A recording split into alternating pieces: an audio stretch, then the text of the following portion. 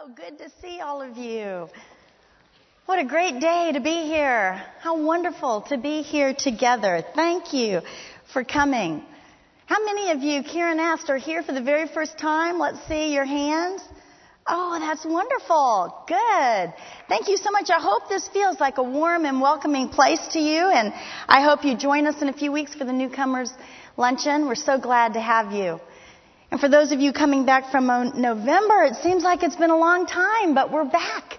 We're back. And it has been a long time. We've had Thanksgiving and Christmas and New Year's, all those holidays. I hope your holidays were blessed. I know some of you had a sad and lonely time. A year ago, Christmas, I was working at JPS on Christmas Day, but this Christmas I was surrounded by friends and all of my family. And I really think it could have been the best Christmas ever.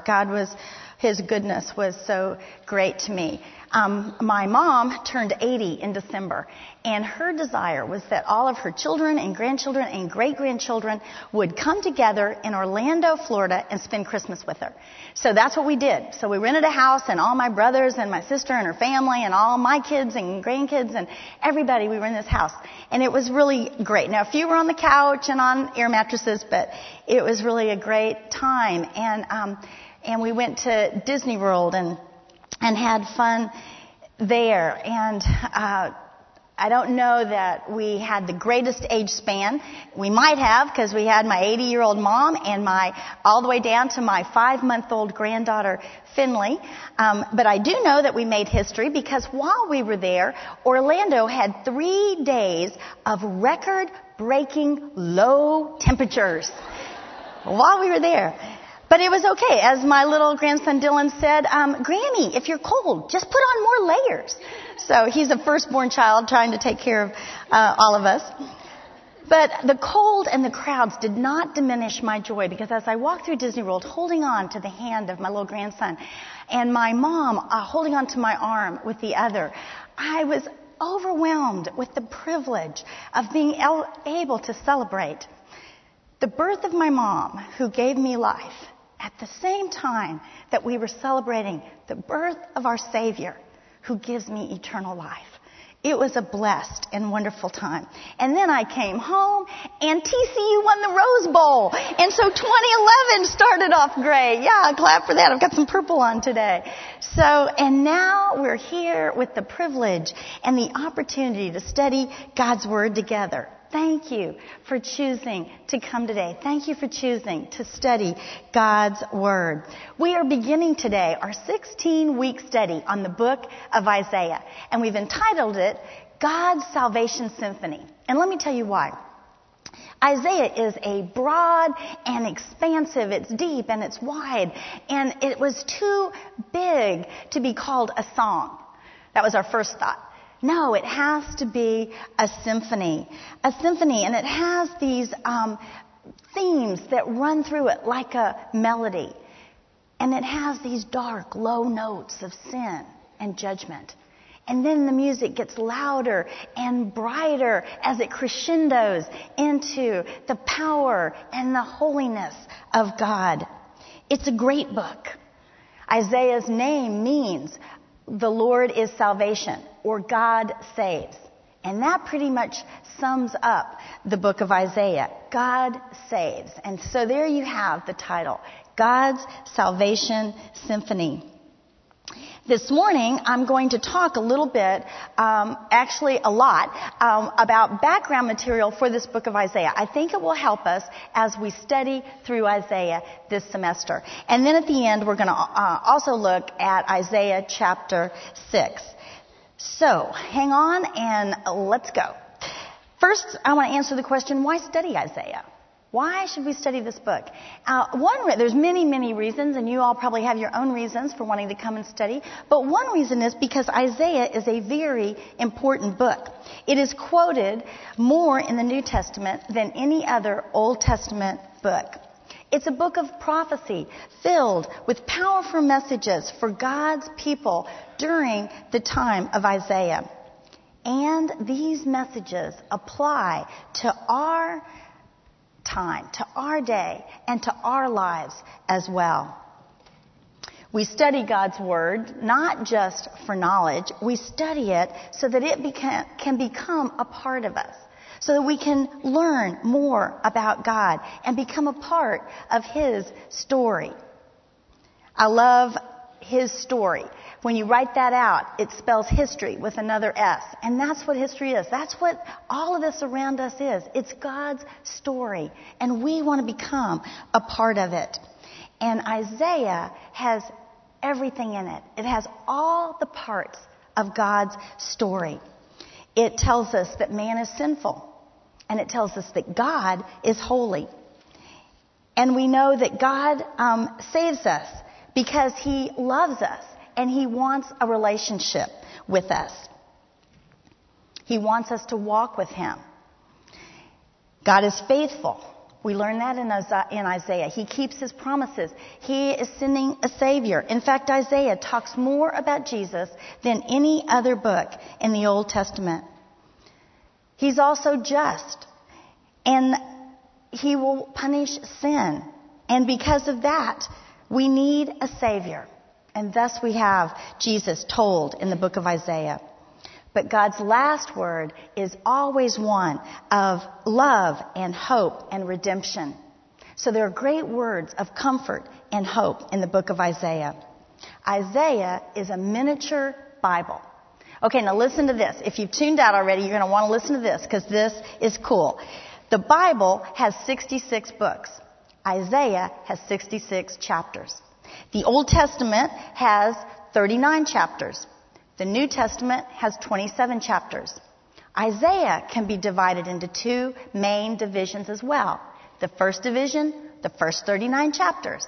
The second division, chapters 40 through 66, that's 27 chapters. The Old Testament deals with Israel's failure to follow God. And those first 39 chapters of Isaiah deal with the rebellion and the sinfulness of God's people. The New Testament opens up with the birth of the Messiah, Jesus. And it ends with Revelation telling us about eternity and the Old Testament and the new heaven and the new earth. Isaiah chapter 40, second division, opens up with the proclamation and announcement of God's promised Savior. And Isaiah ends those last few chapters with a description of the new heaven and the new earth. Pretty amazing. That alone makes me want to study Isaiah. But I have a second reason for studying Isaiah, and that is because we see clearly God's character. And there's two important overriding characteristics of God that we see. The first one is His holiness. God is holy. We see Isaiah calling God the Holy One throughout the book. Every time you read that, you might want to underline Holy One. You see it many times in the first section of Isaiah as well as in the second section. The Holy One. God is holy. Holiness means morally perfect, pure, set apart from all sin. Holiness is complete moral majesty. It is a glorious attribute. It's not some little pale pink church word. It's a grand word. It's a royal blue word. Hear cymbals crashing when you think of God's holiness. And the second characteristic we see is love. God is love. God loves mankind, and He loves you, and He loves me individually. Even though God is holy, He desires a relationship with each of us. The more we know that, and learn that, and accept that, and believe it, the more we want to please God. So our response as we study God's attributes is love and worship and a desire to please Him. And Isaiah is important because we see so clearly who God is. So who is Isaiah? Isaiah was a man, he was a prophet that wrote the book of Isaiah. He was a prophet of God, considered by most to be the greatest prophet of all. His ministry lasted over 60 years. Only Daniel had a longer ministry than Isaiah. And a prophet was a man or woman, because Deborah was a prophet, a man or woman called by God to speak God's words to his people. And the prophet called by God was filled with his Holy Spirit. And what he said came to pass because he spoke the truth. He spoke God's words. Prophets came on the scene in the time of the Judges, and they lasted through to Malachi. That's the last book in the Old Testament. And Malachi was written when the Jewish people returned to Jerusalem after the Babylonian exile. So it was over 700 years that we had prophets. And it really wasn't a good thing when we see prophets come on the scene, because it usually means that God's people have drifted away from him, and they're leading a sinful and prideful and rebellious life. The prophets all had similar messages, and they fall into four main categories. And the first category is the prophet's message was one that reminded them of who God is. And so we see these great attributes of God, reminding the people who God is. The second main message was to call God's people back to God, call them to repentance and to return to God. And if they refused, then there would be judgment that resulted in punishment and eventually death. But in the midst of all this judgment, there were always a few faithful, believing people. And so there are words of comfort and hope for them. This is the third category. Beautiful words of comfort and hope. And then the fourth main category was the foretelling of future events. And that's what we think of with prophecy, the foretelling of future events. And those fall into four categories. And this is important. The first is near future events. The second is far distant future events, even the end times. Third is the first coming of Christ. And the fourth is the second coming of Christ. And it's this prophecy, this foretelling of future events, that makes it difficult to understand. Because we're reading it and we're trying to figure out, has this already happened? Is it going to happen? Was this something that was future for them, but we've seen it in the past? Or is it the future for us? It's the end times? Is this talking about? So don't be confused by this. You can ask yourself, is this talking about the first coming of Jesus or the second? And see if that helps. But if you become confused, don't worry. Believe and know this. We may not understand everything in the book of Isaiah, but we're going to understand a great deal. And it's going to be plenty to draw us closer to God. Isaiah was a prophet. He was also royalty. And we know from Isaiah 1:1 that his father was Amos. And Jewish tradition tells us that Amos was the brother of King Amaziah. Now, King Amaziah was the father of King Uzziah. And that's who we're going to talk about in just a little bit. King Uzziah then would have been the first cousin of Isaiah. And this makes sense to me that Isaiah would have been royalty, because we see Isaiah had easy access to the kings.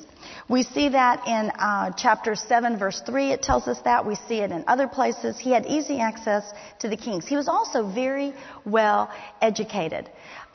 We know by reading the book of Isaiah that it is well written. It is a great literary work. It has all kinds of literary styles. It has poetry and song and vivid imagery.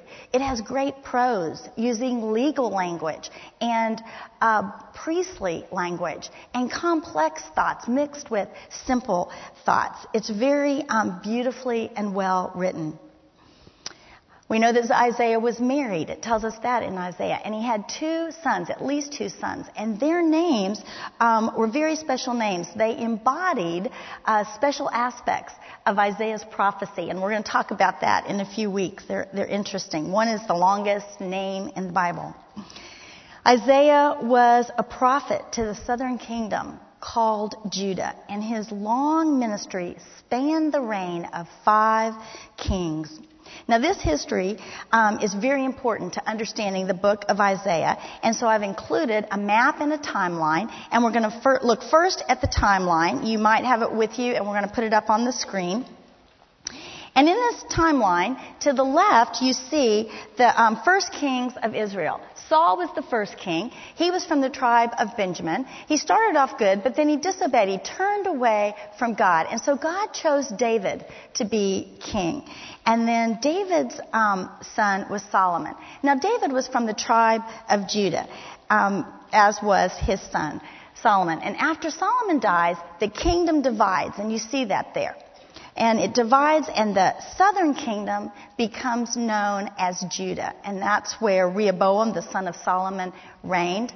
The southern kingdom was made up of the tribe of Judah and also the tribe of Benjamin. But the larger was Judah, so they were called Judah. And Judah is very important. First of all, David is from the tribe of Judah, and all the kings that follow after in the southern kingdom are from the tribe of Judah.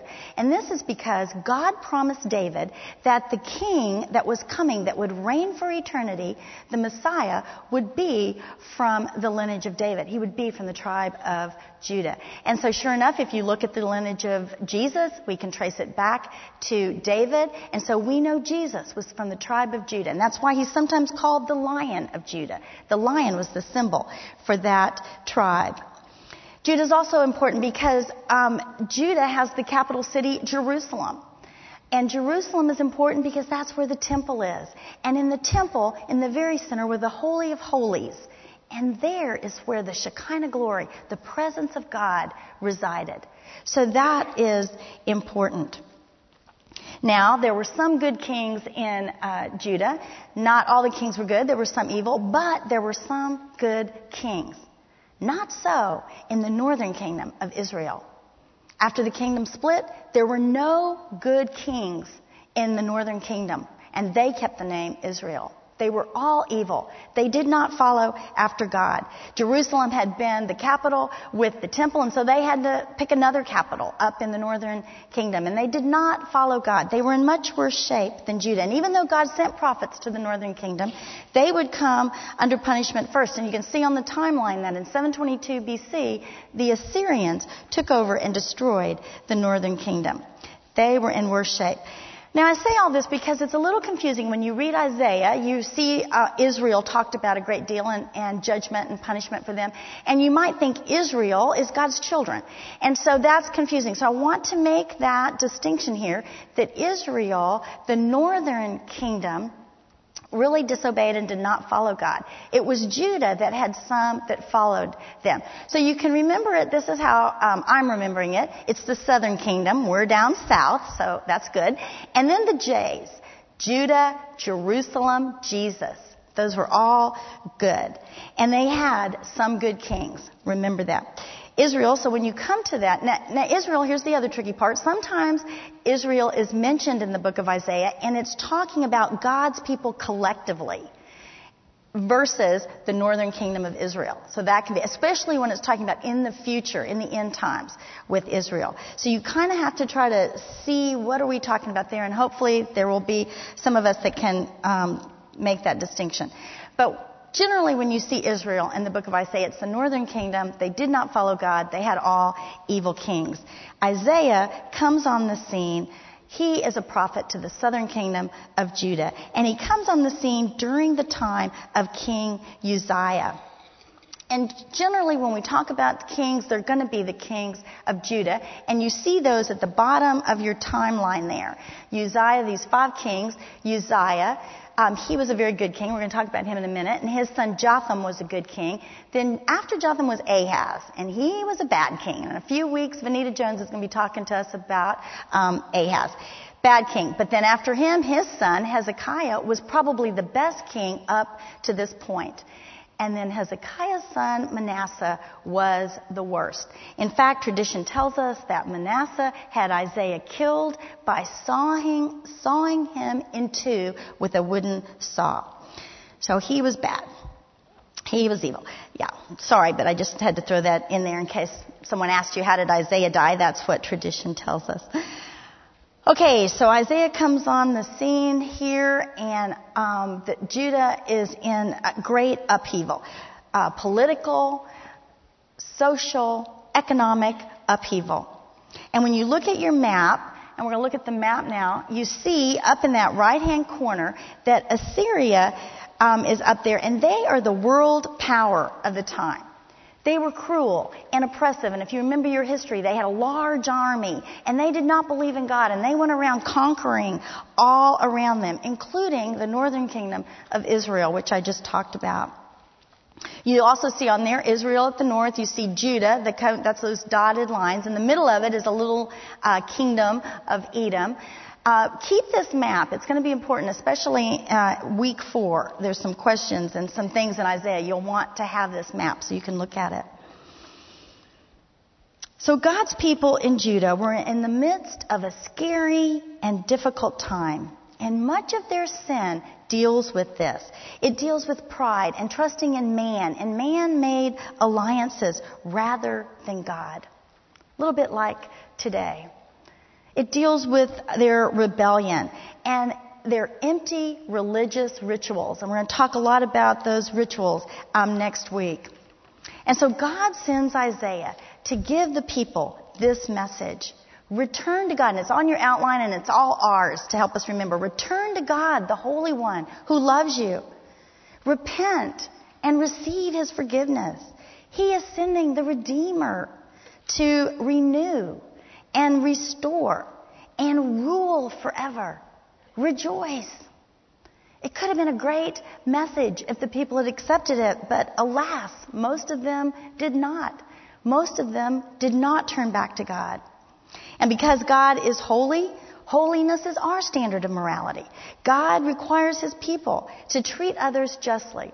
In fact, in Micah 6:8, and Micah was another prophet, a contemporary of Isaiah, that was also prophesying to the southern kingdom. That's how much God loved Judah. He had more than one prophet calling the people back to Himself. And Micah's one of the little minor prophets. And in chapter 6, verse 8, Micah says this, "What's required of you, O man, but to act justly, to love mercy, and to walk humbly with your God."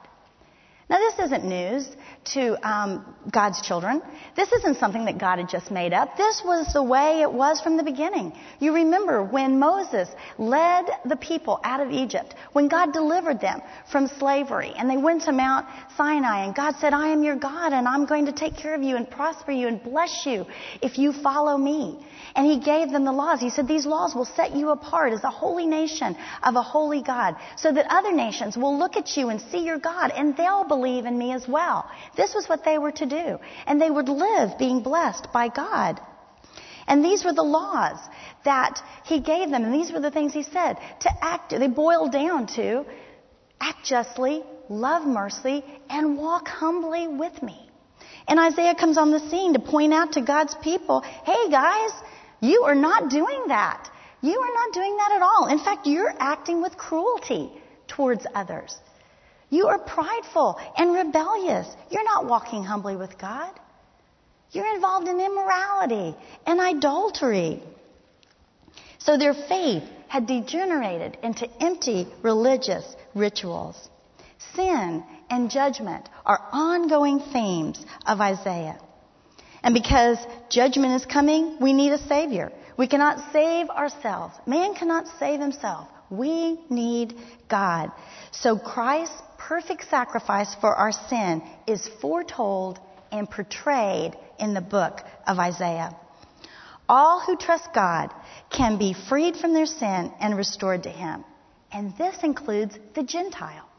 Now, if you're not a Jew, you're a Gentile. So that's probably most of us in this room. We're Gentiles. And it's good news because in Isaiah 9:1, chapter 9, verse 1, you'll want to remember this, we are told that the Gentiles are mentioned with regard to salvation. God has a plan for us as well. So salvation is a theme. And the Messiah, our Jesus Christ, is a theme. And because of Jesus, we have hope. We have hope. God promises comfort and deliverance and restoration in His future kingdom. The Messiah will rule over His faithful followers in the age to come. So there's comfort knowing that God's compassion and forgiveness is available to anyone who believes in Him. So no matter how bleak our lives may seem, no matter how bleak the world around us looks, we have hope because we know Jesus is coming again.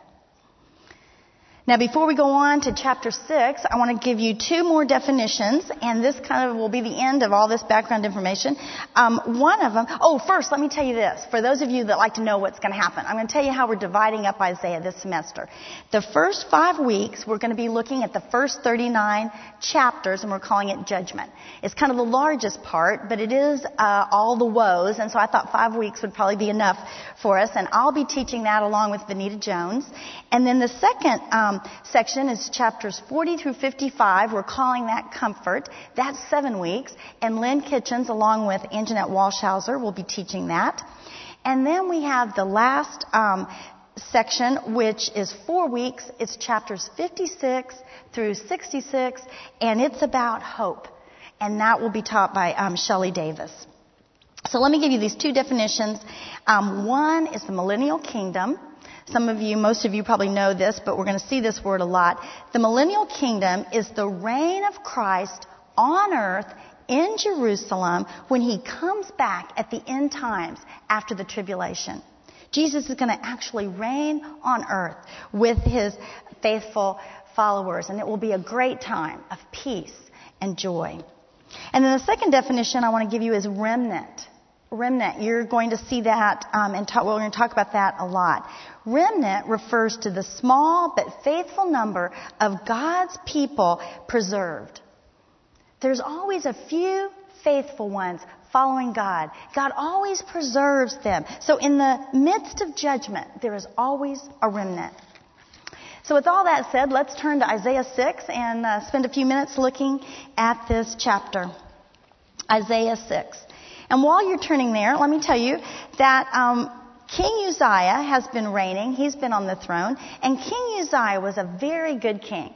And so he followed God and he obeyed God. And he was very prosperous and very powerful. And you can read more about him in 2 Chronicles chapter 26 or in 2 Kings 15.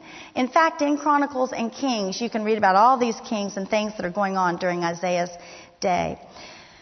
So he was powerful and he was prosperous, and when he got older, that led to the other P word, pride. And he became prideful, and he began to think, hey, I can do what I want. And so he goes into the temple to burn some incense, which God had said and consecrated only the priests were to do that. But Uzziah in his pride thought, hey, I can do what I want.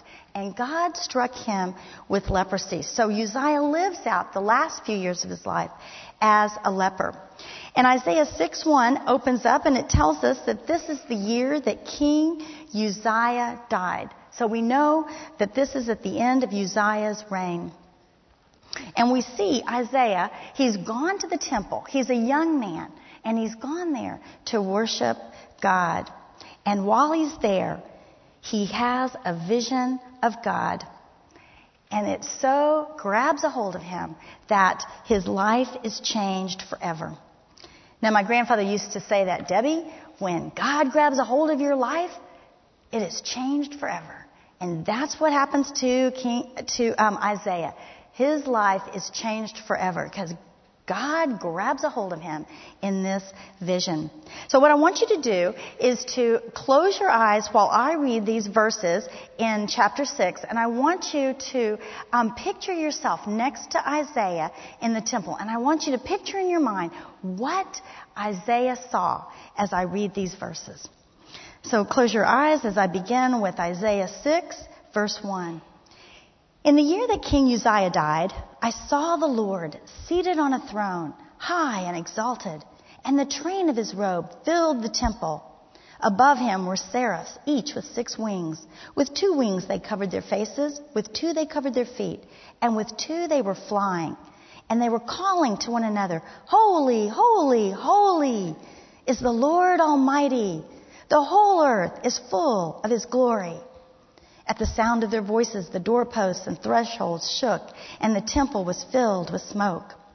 Woe to me, I cried. I am ruined, for I am a man of unclean lips, and I live among a people of unclean lips. and my eyes have seen the King, the Lord Almighty." Then one of the seraphs flew to me with a live coal in his hand, which he had taken with tongs from the altar. With it, he touched my mouth and said, "See, this has touched your lips. Your guilt is taken away and your sin atoned for." Then I heard the voice of the Lord saying, "Whom shall I send? And who will go for us?" And I said, "Here am I. Send me." On the screen there we have the picture of the painting that Linda Henry painted when she read this. This is how she pictured these verses in chapter 6. It's beautiful and magnificent. And how close is it to what you pictured? It was really very close to what I pictured, except that I saw it in a video. And so I could hear "Holy, holy, holy" ringing out throughout the temple.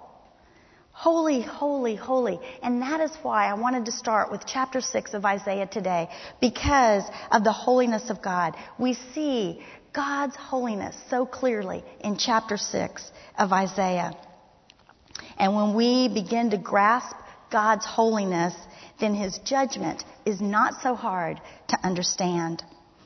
Isaiah is worshiping God when the earthly temple changes before his eyes and becomes the throne room of God. And he sees the Lord. He calls out Lord. The word there is Adonai. It means master. And he sees him sitting high and exalted on the throne. And that represents that God is high above all of his creation in heaven and on earth. And it says here that his train filled the temple. Now, a train in those days, the train of your robe, the length of it, referred to how much authority you had. So the longer your train, the more authority. God's train filled the temple, meaning that God has all authority over heaven and earth. And you see that magnificent train flowing down in the picture. And then in verse 2, we read about the seraphs. The seraph, that word there in the plural is seraphim, and you might have heard that. It's a category of angels, and they are only in scriptures right here in Isaiah 6. And that word seraph literally means burning one. And I don't know if that's because they looked like they were on fire, or maybe they are called that because of their zeal for the Lord. Made me think maybe that's where we get our phrase, "She's on fire for the Lord." And they had 6 wings. One commentary said that the 2 wings covering their eyes represented humility. And the 2 wings covering their feet represents service. And the 2 wings used flying represents their ongoing activity in proclaiming God's holiness and glory, because they were calling out, "Holy, holy, holy." We've said holiness is purity. It's set apart from sin, and God's holiness is so powerful and so majestic that he alone deserves to be held in awe and reverence. It says the doorposts and the thresholds shook, representing God's power and majesty. And when Isaiah saw this, he is humbled by the realization of his sin, and he calls out in confession. For Isaiah has seen God. And he calls him King, and he calls him the Lord Almighty. That's Yahweh Sabaoth, and it means the Lord of the heavenly hosts, the Lord of the angel armies, the majestic and mighty King. What is your response to this vision? When you read this and when you closed your eyes, when you thought about it in your small group, what is your response? Is it confession? Is it awe? Is it praise? Is it humility? You know, oftentimes my picture of God gets so small. And when that happens, I become bigger and bigger. And then my life is a mess and chaos, because that is not truth. That's not the proper perspective. But when I go back to the Word of God and I begin to read it, or when I spend time in prayer with God, he becomes who he is, bigger and bigger, and I become smaller. The perspective becomes proper. And as I read this, that's what happens to me. I am humbled by the power and the bigness of God, and I become smaller and smaller until I'm just a dot, and I want to fall before the throne of God in humility, in confession, or praise, or thanksgiving, or service. That is what happens here with Isaiah in confession. And it says that the seraph came with a coal from the altar, and he touched the lips of Isaiah, and he says that your guilt is taken away and your sin is atoned for. Now, it wasn't the coal that did that. The coal was symbolic of God's cleansing and forgiveness. For us, it's a picture of the cross and how the blood of Jesus atones for our sins, for your sins, and for my sins. In fact, 1 John 1:9 tells us this. It says, if we confess our sins, he is faithful and just to forgive us our sins and cleanse us from all unrighteousness. You know, Isaiah is an example here for the people of Judah. This is what they needed to do, to remember God's holiness and to recognize their rebelliousness, their sinfulness, and to repent and to call out to God and receive his cleansing and forgiveness. But most were unwilling. They didn't see their spiritual need. After Isaiah receives forgiveness, he is ready for service. He says, send me. God says, who should I send? And he says, send me. He's ready for service. And God gives him the power to do the job, which he explains here in verse 9 and 10. He says, go and tell this people, be ever hearing but never understanding. Be ever seeing but never perceiving. Make the heart of this people calloused. Make their eyes dull and close their eyes. Otherwise they might see with their eyes, hear with their ears, and understand with their hearts, and turn and be healed. This sounds kind of confusing, but this is what God is saying. He's saying, Isaiah, the bad news is your message, my message through you, is really not going to have much effect. They haven't listened before. They're not going to listen now. They haven't believed. They haven't turned back. They're not going to listen and turn back now. In fact, they're going to become more hardened. They have chosen arrogance and indifference, and judgment is inevitable. I will abandon them to their rebellion and the hardness of their heart. Whoa. Can you imagine what Isaiah is thinking now that he hears this? Oh my, I was hoping that maybe they were going to have the same response I did. One of repentance and confession and falling before God and returning to him. And so he looks at God and he says, asks this question, how long? How long, O Lord, am I going to have to give this message? And God answers him with this next verse. Until the cities lie ruined and without inhabitant, until the houses are left deserted and the fields ruined and ravaged, until the Lord has sent everyone far away and the land is utterly forsaken.